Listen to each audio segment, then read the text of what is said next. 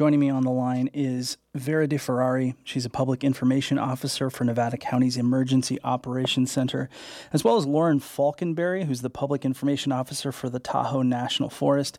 Let me start by saying good afternoon to you both. Good afternoon. Thanks for having me. So, Lauren, we'll talk with you first.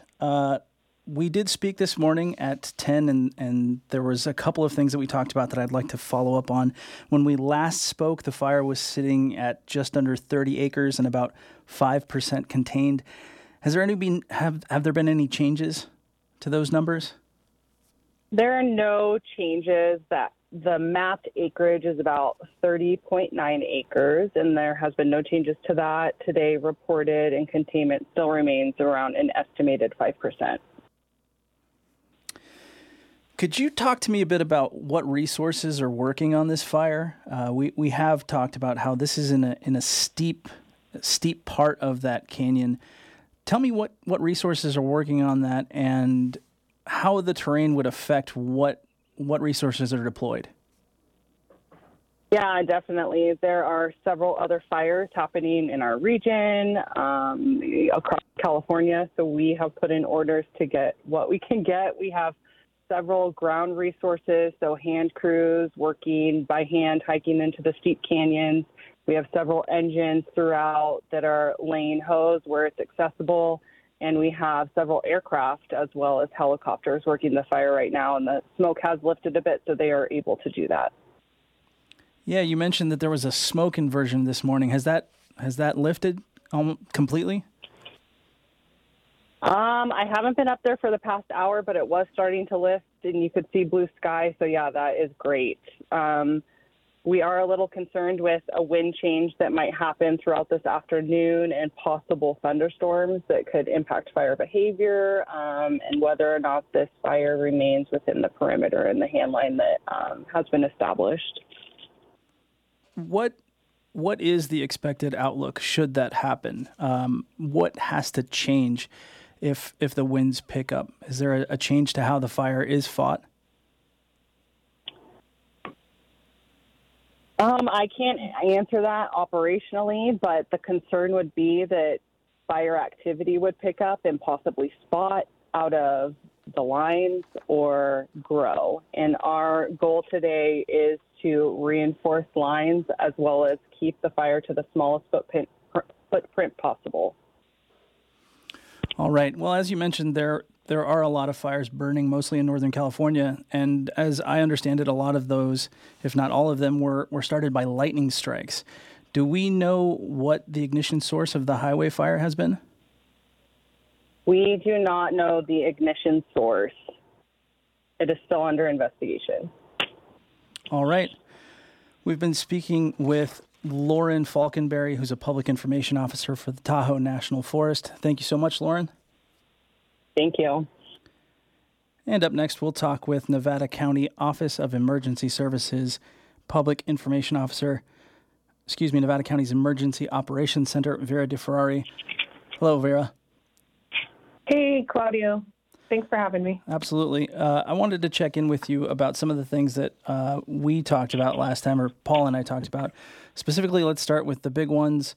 Have there been any changes to zone haven zones? There was, at last check, there was 3 zones that were under an evacuation order, NCO E315, NCO E316, and NCO E030, as well as 2 others under a warning.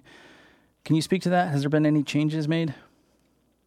So right now, all those orders are still in effect and remain as they were this morning, and they have not been lifted or changed at this time. And what about road closures? There was 2 in place the last time we talked about this. Are there any changes there? No, road closures still remain as well, and that is Relief Hill and Maybert Road south along the Washington Road to Highway 20, and so that all remains as it was this morning as well. Paul also mentioned that the Nevada County Sheriff's Office was allowing people to come and take to pick up their RVs. People that had been evacuated quickly are allowed to come in and take their RVs. How's that been going?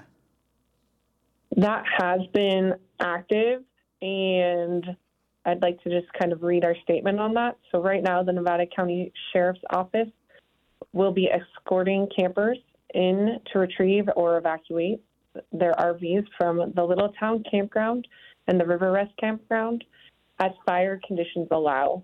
Evacuated campers can check in at the Incident Command Post on Washington Road to be escorted in and out. This is subject to change if conditions become dangerous or could be canceled if it becomes unsafe.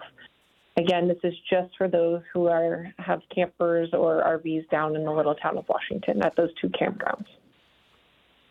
All right, very good. If you're just tuning in, we have been speaking with Nevada County Public Information Officer for the Emergency Operations Center, Vera Ferrari, as well as Lauren Faulkenberry, who's the Public Information Officer for the Tahoe National Forest. Before we say goodbye, Vera, just a quick check. Same resources available. People can still bring their animals to Gate 8 off of Brighton at the Nevada County Fairgrounds if they're displaced. Let me correct that. We have had a little change in that. The fairgrounds at Gate 8 are now closed. They're no longer taking animals, but you can, if you need an emergency location to place your animals, please call the Nevada County Sheriff's Office on their non-emergency line, and that's 530-265-7880, and they will assist with finding a location to place the animals. Okay, to repeat, the Gate 8 drop-off at the fairgrounds is no longer available, but if you do have an animal that you need to be looked after as you are evacuated from the highway fire, you can call the Nevada County Sheriff's Department non-emergency number. Vera, give us that number one more time, please. Absolutely. It is 530-265-7880, and they'll assist. All right, you've been listening to coverage of the highway fire here at KVMR. Vera, thank you so much for your time. Lauren, thank you as well for your time, and we will talk to you both at 5 p.m.